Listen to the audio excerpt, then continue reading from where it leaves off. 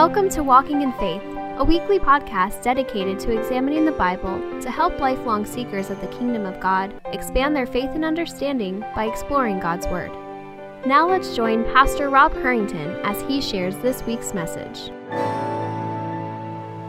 Well, good morning, everyone. Take your Bibles and turn to Deuteronomy if you would. It's so good to see you guys.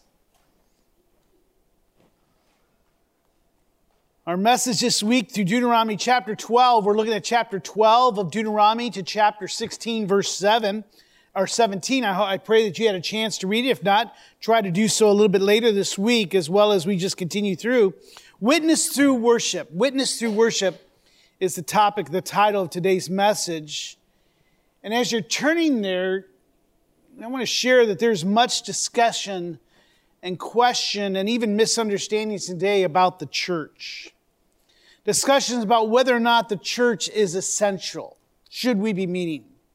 Question about what constitutes a church and its purposes. What is it designed to do? What is it for?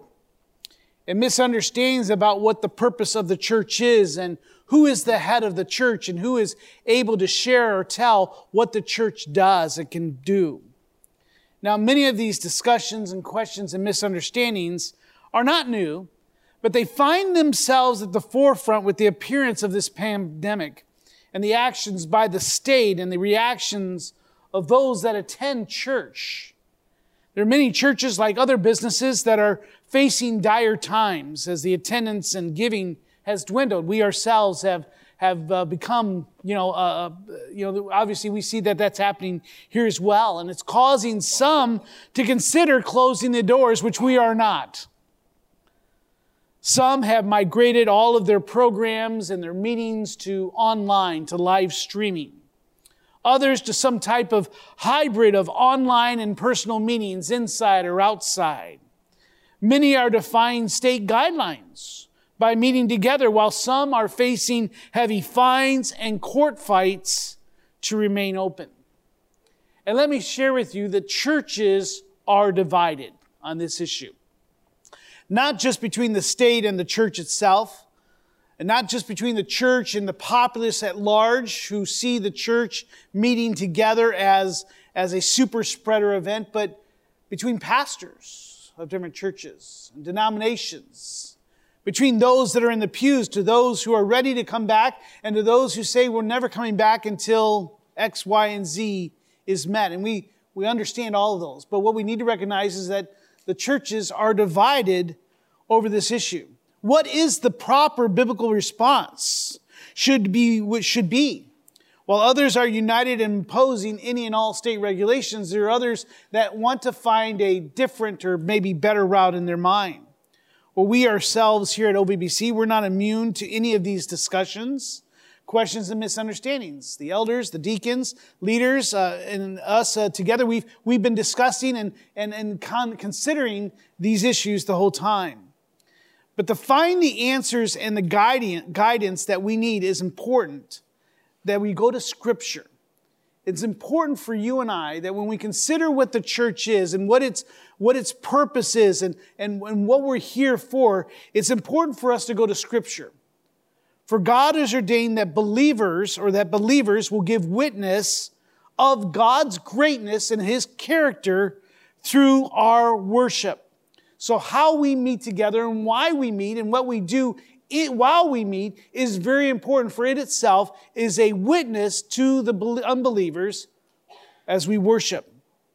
Now, last week, Moses emphasized the importance of keeping the law in order to find favor with God and receive His blessings. Moses calls the children of Israel to listen and live as the law reveals the character of Yahweh. For the children of Israel are called to worship God and God alone. This week, Moses builds on the exclusiveness of worshiping Yahweh in today's passage by stipulating the who, the where, the when, and how of worship. The children of Israel, through worship, would witness to the rest of the nations around them the wonder and the might of Yahweh, the Creator of all things. So, Deuteronomy chapter 12, we're going to look at the first 7 verses there. It's here on the monitor. Begin, if you have your Bible, you can follow along. Moses writes, "These are the statutes and rules that you shall carefully do in the land that the Lord, the God of your father, has given you to possess. All the days that you live on the earth, you shall surely destroy all the places where the nations whom you shall dispossess serve their gods, on the high mountains and on the hills and under every green tree. You shall tear down their altars and dash in pieces their pillars and burn their ashram with fire. You shall chop down the carved images of their gods and destroy their name out of that place." Verse 4, "You shall not worship the Lord your God in that way." In verse 5, "But you shall seek the place that the Lord your God will choose out of all your tribes to put his name and make his habitation there. There you shall go, and there you shall bring your burnt offerings and your sacrifices, your tithes, and the contributions that you present, your vows, your offerings, your freewill offerings, and the firstborn of your herd and of your flock. And there you shall eat before the Lord your God, and you shall rejoice, you and your households, in all that you undertake, in which the Lord your God has blessed you." Father, I pray as we come to your word, again, we're opening up an old book, talking about times far removed from us with practices that we don't truly fully comprehend, with a people that are far long gone. But Lord, in it is your truth. It is good for correction, for teaching. It is for telling us how to live our lives. So open up our minds and hearts as we consider worshiping, witnessing through worshiping. As we consider the children of Israel, your words to them, Lord, that we may be encouraged, Father, that we may be informed, and Father, that we may rejoice with the saints before. We thank you in this time. Amen. Now, the next 15 chapters of Deuteronomy that we're going 15 through about 29 or so consist of specific stipulations for life in the promised land. In other words, Moses is telling them, listen, now when you get into the promised land, here is how you are to live. So the next 15 chapters are just stipulations. Many of them we've already seen in Exodus, Leviticus, and Numbers, but he's reviewing them again for a new generation that have grown up in just the desert. They really didn't know Egypt. They're ready to enter the promised land, and he's giving them some stipulations. However, as we look in these next passages for us this week, Moses is giving them instruction on worship. How are you to approach God? Remember, this comes back really to Leviticus. What we see is we have a holy God who has created us that we may look upon him as the object of our admiration, and that all the world should turn to him, the great creator of all things, and worship him, give him honor. For he is worthy. He is worthy to receive all the praise and adulations and all the things that we give to focus on him. And it's a holy God who says, this is how you can approach me. In other words, God has stipulations on how we are to worship. It's not the state. It's not a church council. It's not any other type of thing that comes and says, well, this is how you will worship. No, we go to Scripture where we find God's Word and tells us how we are to worship. Yahweh is the one who declares who the object of their worshiping. We saw that last week. It is Yahweh and Yahweh alone that we are to worship, along with the where and the when and the how. P.T. Vogt, no relation, I believe, to the votes that are here. He writes this. It's on the monitor just so you can follow along. He writes that the instructions in Deuteronomy demonstrate Yahweh's grace to the generation that's gathered on the plains of Moab. The instructions of how to live help them know what is expected of this unique people of God as they enter into the land. As with the earlier generation, Yahweh doesn't leave the people to figure out for themselves how they are to live. Rather, he graciously tells them through Moses. So in the same way, God is showing his grace by saying, this is how you can approach me. And by approaching me in this way, you will find yourself pleasing me, and you will find yourself accepted by me. We're reminded very quickly of just the difference between Cain and Abel in their worship. We're not told exactly why God honored Abel's and not Cain's sacrifice and worship, but we know that Cain was found not worthy, whereas Abel's was. This put up ire in Cain and led him to kill his brother. Why? Because there was sin crouching at his door, it tells us there, and I believe in Genesis 6:2 or 6:3, one of those right around, or actually in chapter 5. So you and I, it's important for us to know, how do we approach a holy God? One who's holy, holy, holy. One who is loving and good, compassionate. One who cares for his creation, but yet says that you must not come with sin. So how do we do that? It's important for us to understand. Well, Yahweh instructs Moses to once again to reiterate the importance of how they were to approach him in holy worship. Moses writes that they are to be careful to do all that Yahweh has prescribed, to follow his expectations and understand the duties that are required of them as they enter into the promised land. So easily do we forget. The first act was to prepare the land of worship. And you see that as we look at Deuteronomy chapter 12, 1-7. First, they had to prepare the land. And how were they to prepare the land? It involved destroying all the places that were used by the nations to worship their false pagan gods. He uses words and phrases like destroy, to tear down, to dash in pieces, and to chop down, to convey how serious Yahweh's judgment would be against these former inhabitants and these demonic gods that they worshiped. They were to leave nothing left behind, nothing that would point to these false gods. In verse 4 of chapter 12, Moses exclaims, "You shall not worship the Lord your God in that way." So let me give you just a pastoral editor note. Is the way that you and I worship God is not the way in which the world worships its gods. One of the things that's striking to us, that as Moses is up on Mount Sinai, remember in Exodus, and as God has given them the 10 Commandments, the people began to worry about where is Moses. And so they tell Moses, or they tell Aaron, well, make us a God that we can worship, that we can focus on. And so he says, give me your rings, your jewelry, your silver, gold, so and forth. And he throws them into a cauldron, and he burns them down, and he shapes them into a golden calf. Now, what is it? Aaron would later say, well, this just happened to come out. This wasn't of my intent. But what's striking about that is not so much that they made a golden calf, okay? That's what people do. We make gods of our own image. Remember John Calvin?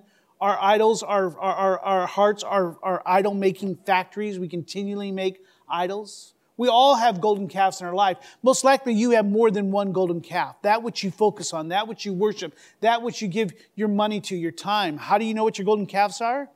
Well, look at how you spend your time. Look how you spend your money. What is it that you daydream about? What is it that you focus on in life? It could be fame. It could be influence. It could be a career. It could be some object of possession. It could be your family, your wife, pleasure experiments. These are all things that are our golden calves. But what's so amazing is they took that golden calf, and this is what surprised me as we went through it several years ago, is what did they say about that golden calf? Here is the God who brought us out of Egypt. See, they weren't worshiping a different God, but they were ascribing to God to that golden calf. And so we do the same thing. That's the problem with the wealth, health, and prosperity gospel, in which if you believe God that you'll get all your dreams are good, every day will be like Friday. Because it takes our dreams and our aspirations and we set them up and say, here is our God, and we worship that. And that's what we expect from our God. Okay, that has nothing to do with the message. That's just a little tidbit there for you. But he says, you're not to worship like that. You destroy them, chop them down, destroy them. Let there be no vestiges of them around anymore. I don't want your children to walk around and saying, oh, what is this? No, burn it to the ground, destroy it. He wants it to make it very clear that they are to follow the instructions of the law in how they were to approach him in worship. They were not to adopt the ideas and the cultures of the pagans. Instead, he instructs them that Yahweh himself will choose out a special place for the people to gather and worship. In verse 5, he says, but you shall seek the place that the Lord your God will choose. Who will choose? The Lord your God will choose. out of all your tribes to put his name and make his habitation there. In other words, don't go to the high hills and to the high mountains or to the low valleys or some beautiful stream and make your place of worship there. But God himself will choose a place for you to gather. Now, I want you to hear I'm saying this word gather. There's an important thing about worship. Worshiping is about gathering together, his chosen people coming together. In other words, we see this phrase, our faith is what? A private. Well, or private and personal. Well, it is personal, but it's not private.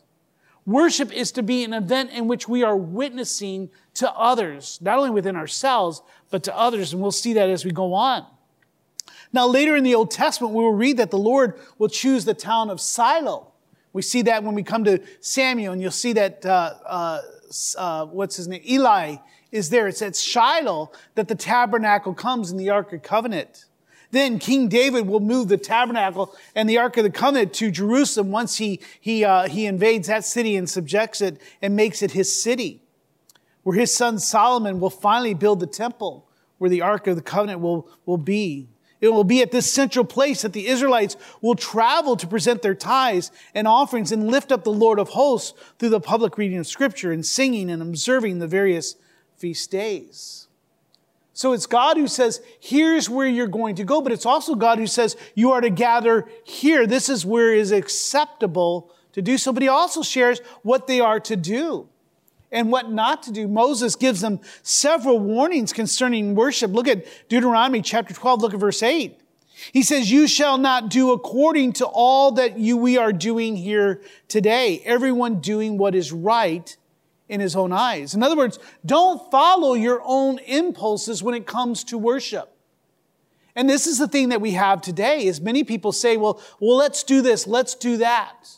But I think it's best for you and I to worship as God has called us to. There are many practices and things that we do that may not be bad in and of themselves, but they can detract from the Word of God.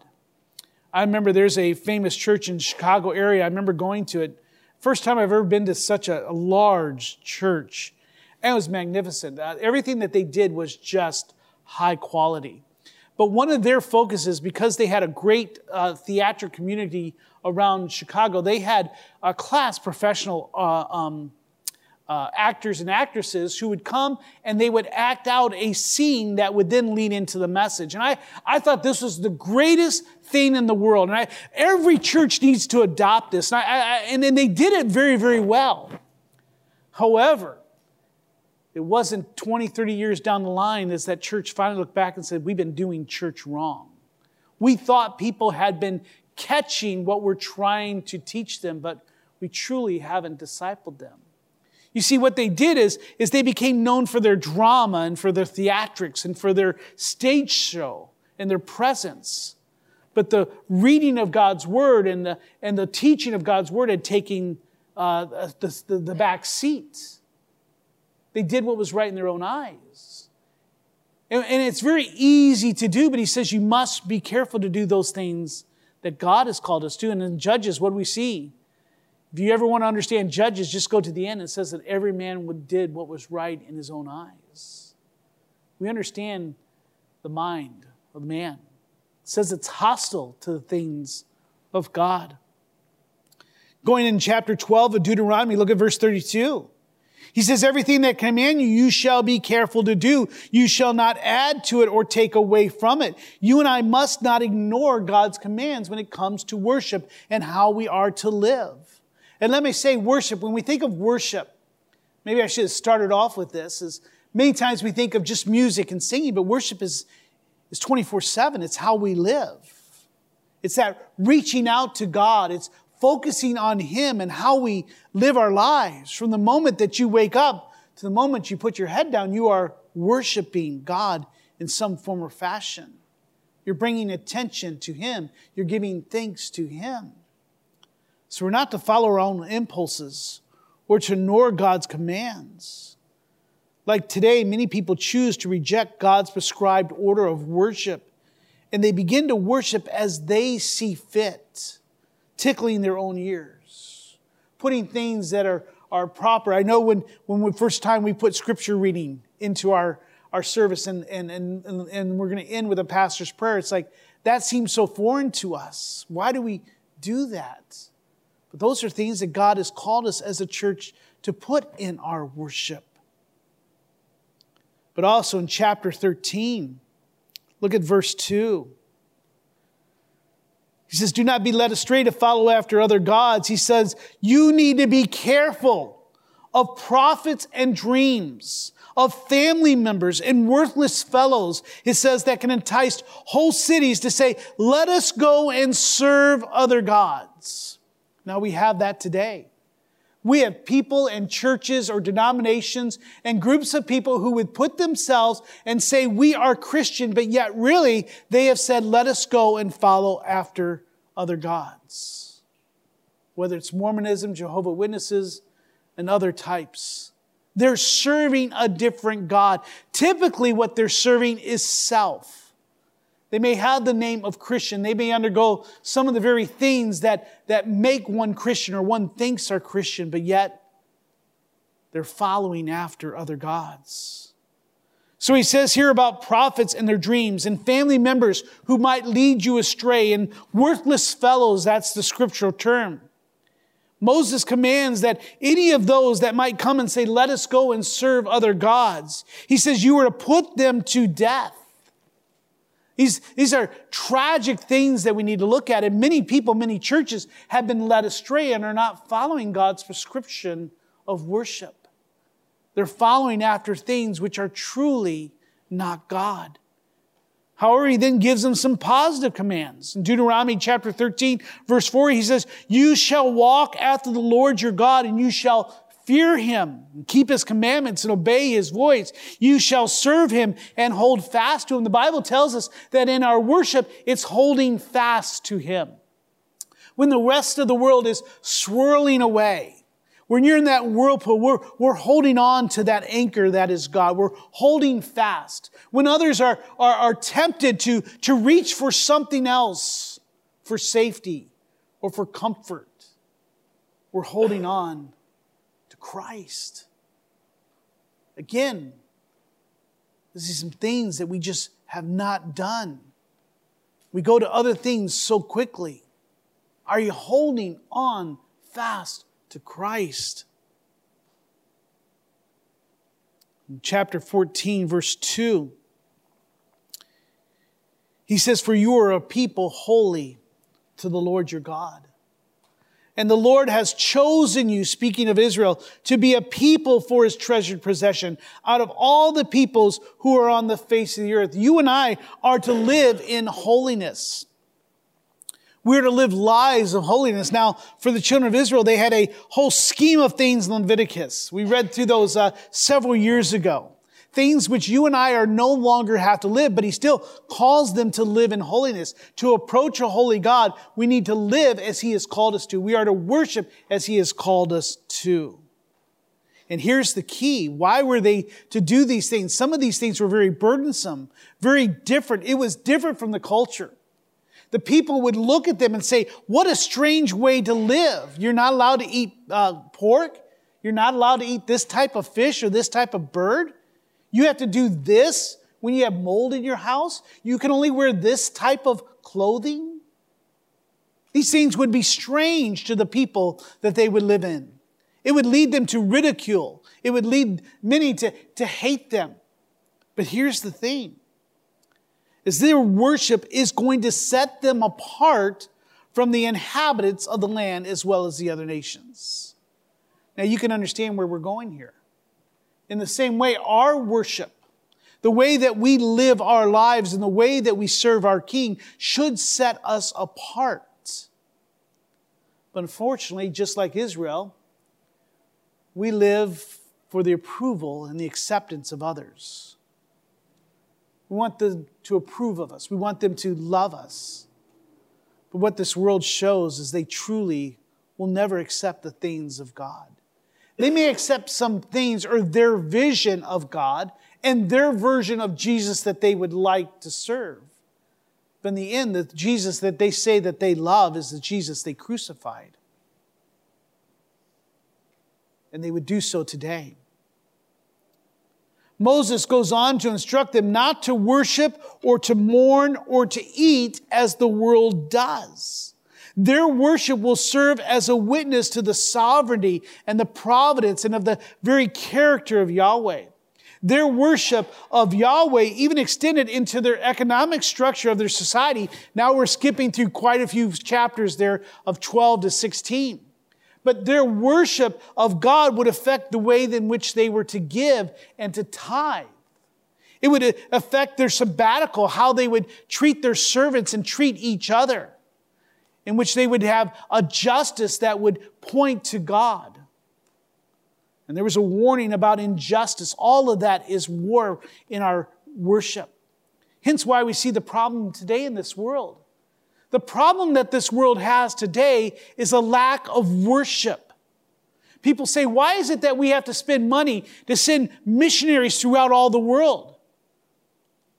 Mission exists because worship does not. Why does the church exist? Because worship does not.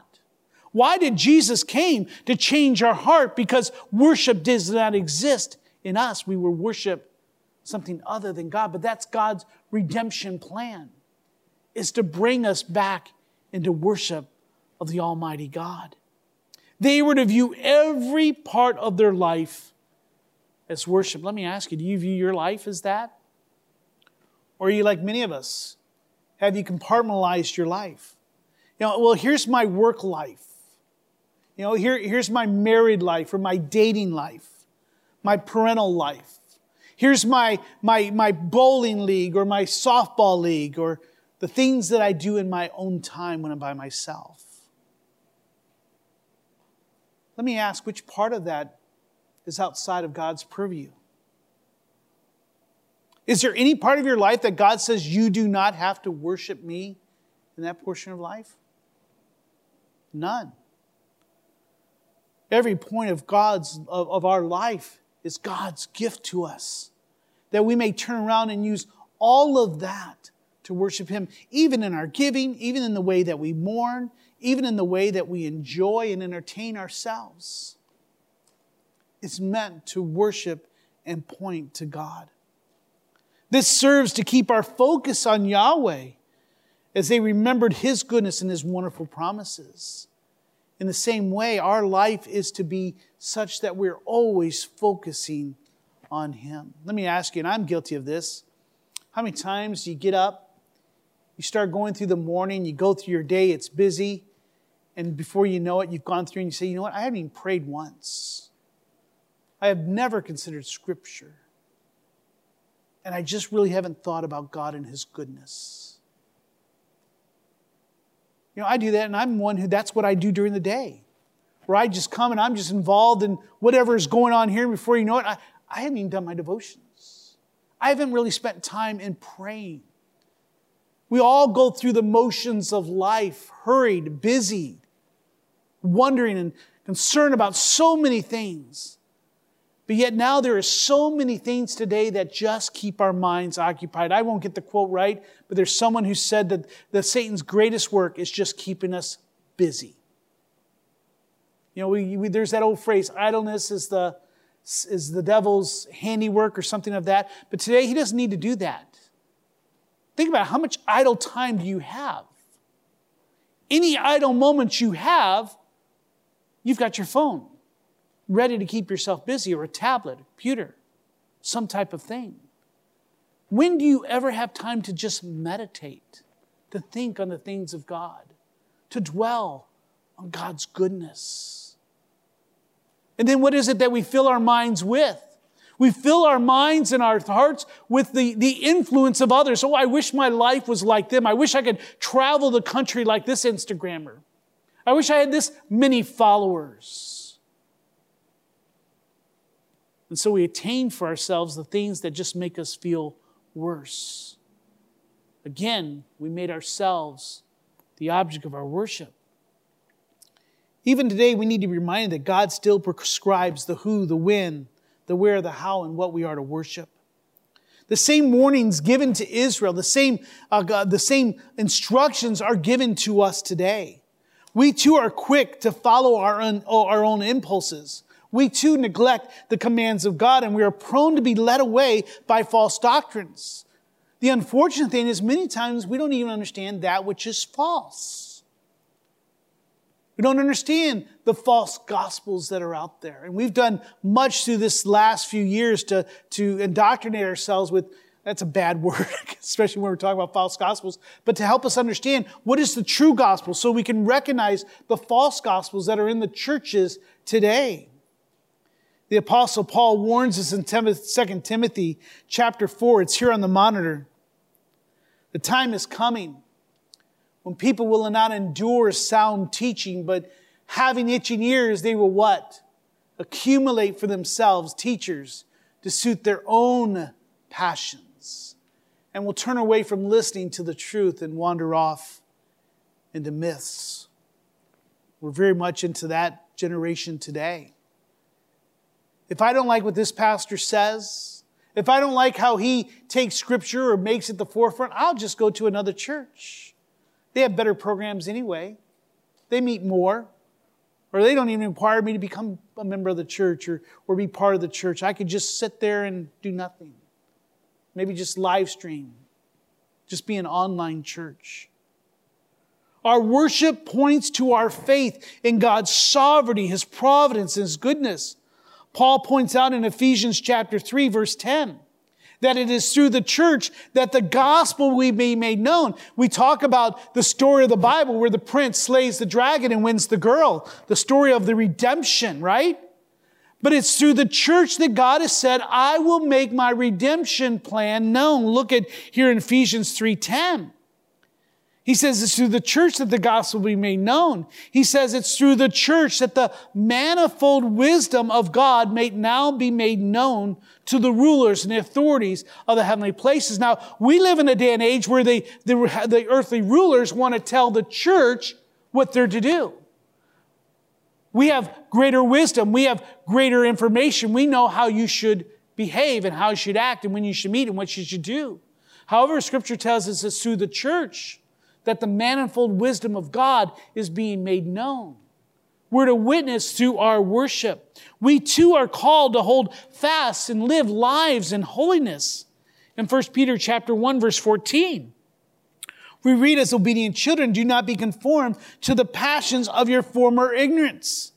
But as He who has called you is holy, you also be holy in all your conduct. For it is written, you shall be holy, for I am holy. The problem is that in so many ways, the church today has forgotten its purpose. And like ancient Israel, had been led astray by the world around it.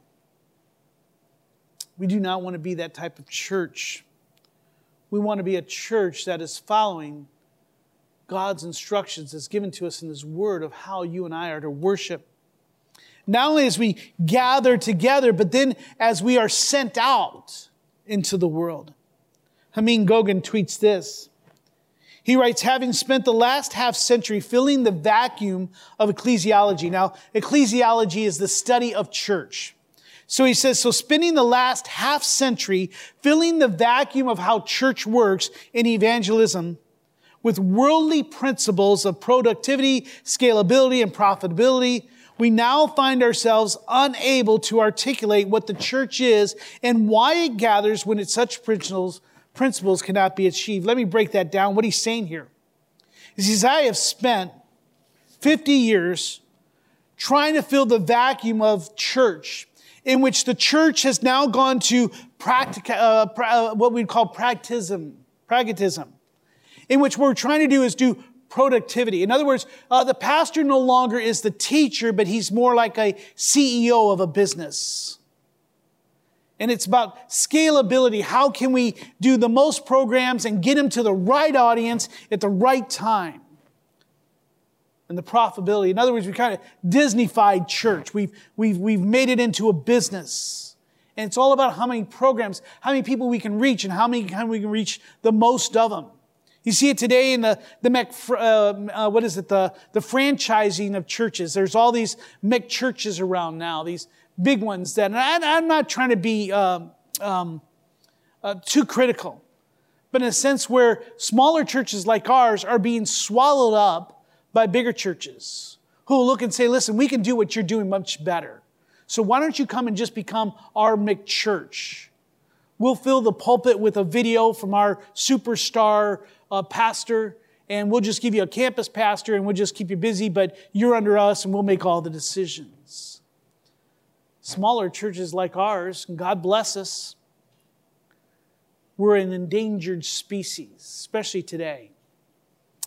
One study says that probably 20 to 30% of churches will not survive this pandemic.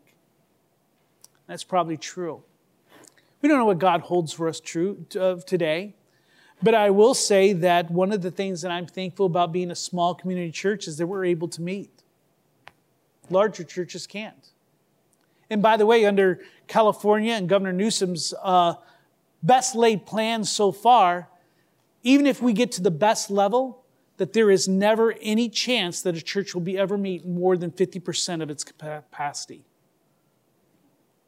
That's the best level. He hasn't had one where we're ever out of it. So the best is 50%. Well, we're thankful. This is a good time to be a small church, I would say, in some respects. However, we are to witness through our worship. And so we must stand and say, listen, it's not about productivity. It's not about scalability.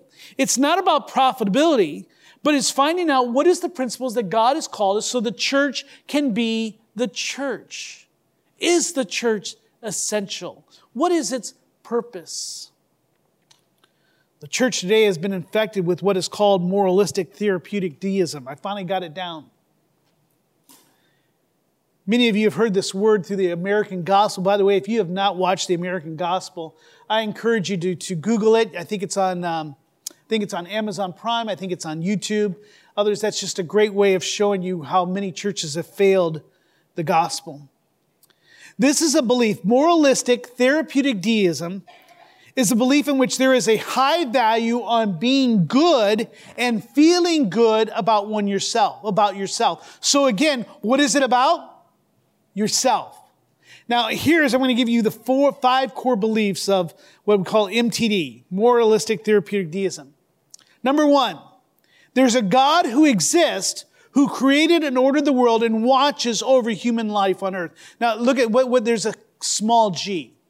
We understand that there's a God. We may not identify all of them, but there's a God. There is a creator. Number 2, God wants people to be good, nice, and fair to each other, as taught in the Bible and by most world religions. So we just want to play fair. What's that book? Everything I need to learn in life, I learned in kindergarten. Just be nice. Don't take what's yours. Ask for please and thank you.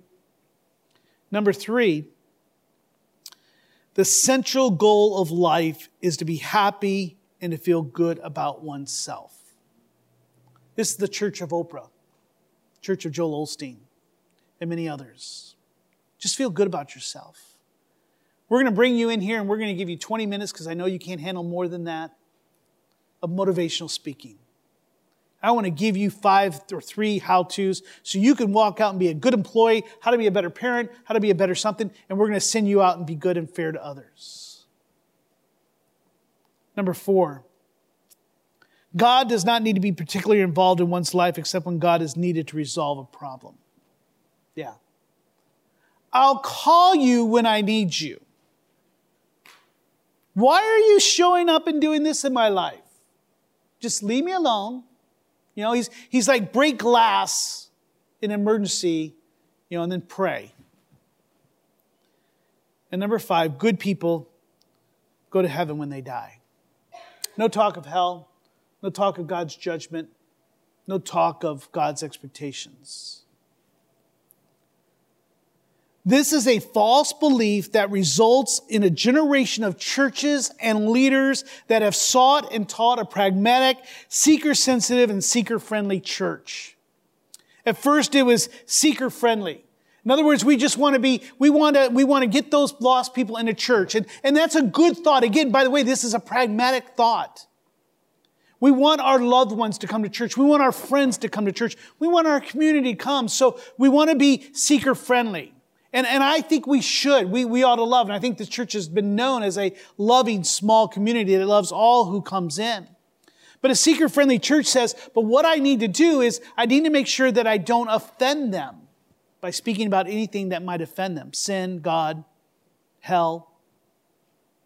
And then it became, well, instead of seeker-friendly, let's be seeker-sensitive. In other words, let's be sensitive of the things that are going on in their life. So if they're living together, well, that's okay. If you're in sin, well, that's all right. You know, we don't want to say anything about that.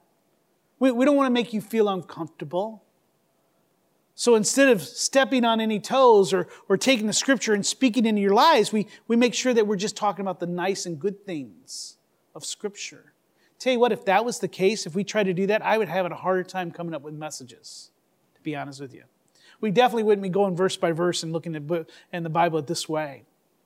Now, does that mean that the church should be a turn and burn story, a true story?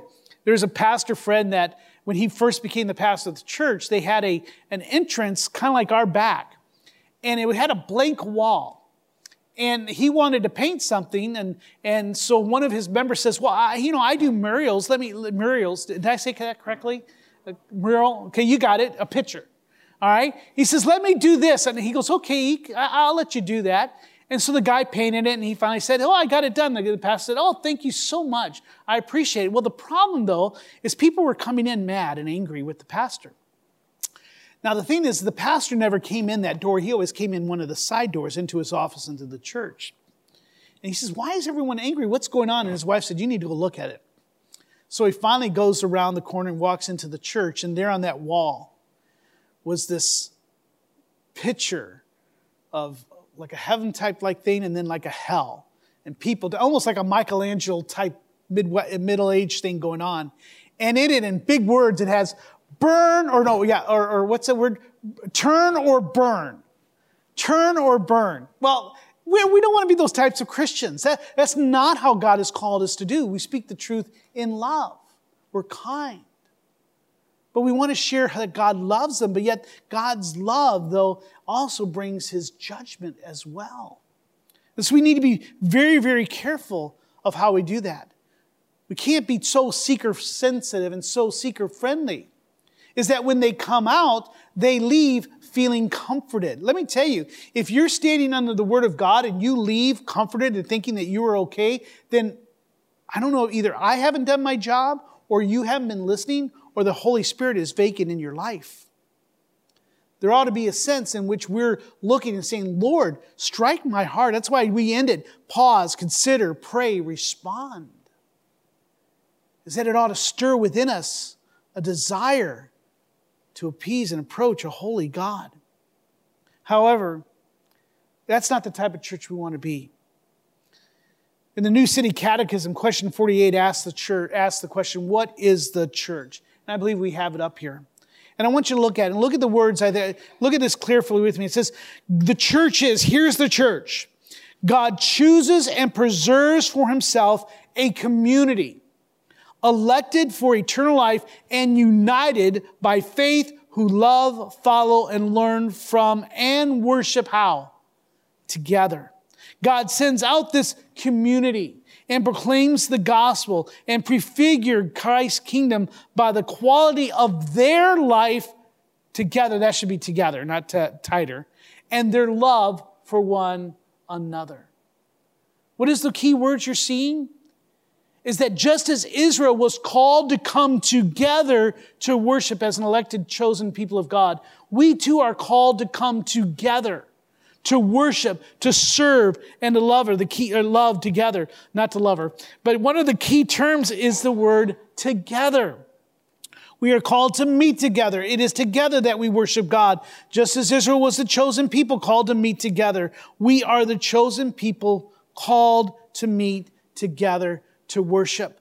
This here is our Shiloh. This here is our Jerusalem. This is our tabernacle, the temple, so to speak. Where we are, God is together. And I'm so thankful that so many of you have called this home as calling membership, or you're coming as a regular attender or visiting. thank you. We want to share with you, this is a church that believes that we are to do life together. There is no such thing as a virtual church or an online church. I know many of you are watching us on Facebook and YouTube during this time, and we thank you so much. But we want to encourage you, now is the time to come back. And we want to encourage you, come back and be together with us. We want to extend grace as long as possible to make sure that you feel comfortable in coming. But we encourage you, it's time to come back and to serve and be the church together. Scripture calls us to do several things together. It calls us to read Scripture together. He says to give public attention to, or gives attention to the public reading. He tells us to pray together. He calls us to sing together. He calls us to give together. He calls us to build each other up. And then lastly, we are to serve each other in love. We cannot do that virtually or online. We cannot do that if we're not meeting together. Our coming together needs to be intentional. We need to make the plan. And again, as I want to encourage you as parents and husband and wives, encourage one another to come. When we do not make church an intentional choice, we are teaching others and our children and others that worship does not matter, that the meeting together of God's people is not as important as a day at the beach or the day at Disneyland or some other thing. We need to understand this is the coming of God. This is not something that we said, hey, you know what? What are you doing on Sunday? You want to just, I don't know, you want to just come here and hang out? No, it's an intentional gathering of God's people that we may witness to our worship, through our worship. It needs to be a priority. It must be something that we make a priority in our life. And it's something that we ought to do joyously, lifting up in song, praising God for who He is. So as we come this morning, there's probably much more that I could say. There's probably more that I could say maybe better. So I encourage you, if there's some way in which what I've said has alarmed you or make you consider, please come and ask. Come to us as the elders. We'd love to pray with you, share with you how you could be a part of this church. Maybe it's even knowing what the redemption plan of God is.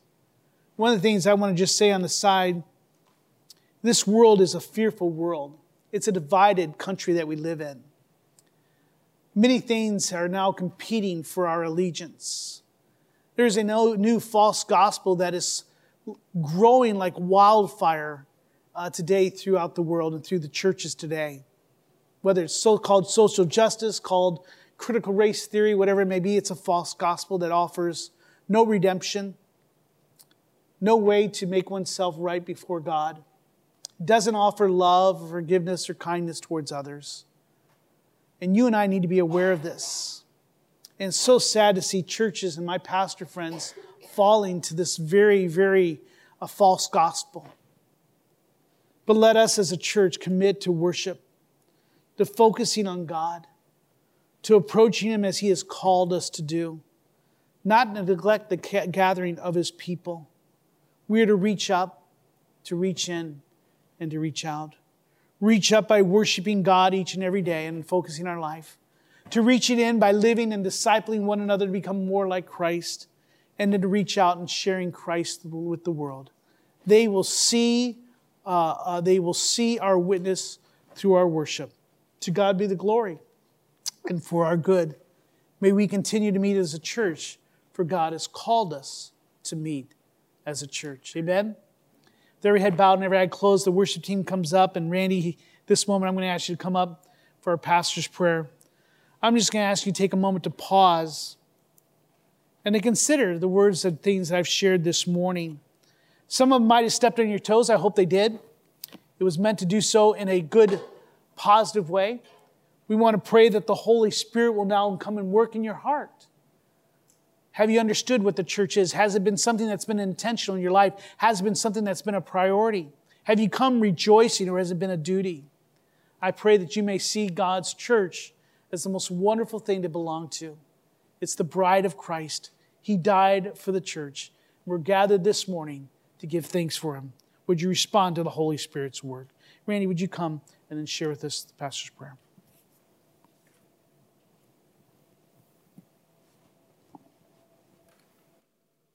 Thank you. Let's pray. Dear Father, Son, and Holy Spirit, to know that we are a treasured possession of yours is surely the most joyous and comforting fact that we can take hold of, for there is no other God besides you, you the creator and sustainer of all. You chose us before the foundation of the world to be this treasure. May we let that sink in deeply. We scarcely can understand the depth and breadth of your love. It is all-consuming. Thank you, our Lord and Savior, for giving us the knowledge that despite our sin and rebellion against your holiness, you pull us relentlessly to you. You have looked upon our helpless state, each one of us, and you have poured out your love to us in unending measure. Now enable us to give our hearts to you, give our worship to you, give our thoughts and minds and all of our desires to you in gratitude for your great love for us and your wonderful promises of everlasting life. We know we have your forgiveness, and now we pray for your continued mercy. Please guide us through the coming days and weeks, full of unforeseen circumstances, none of which is outside of your providence. Let us fixate upon your goodness and glory as you secure in our minds your word preached here this morning. Father, we ask for you to receive our prayer. In the name of Jesus, your only begotten. Amen. We hope you have enjoyed this week's message. We encourage you to share it with others. If you have any questions or comments, please email us at info@orangevilla.org. Be sure and join us for next week's message by subscribing to this podcast. To learn more about our ministry, submit prayer requests, or to find ways you can help share the gospel, visit us online at orangevilla.org. Till next time, we hope the grace and peace of God's love be ever present in your life.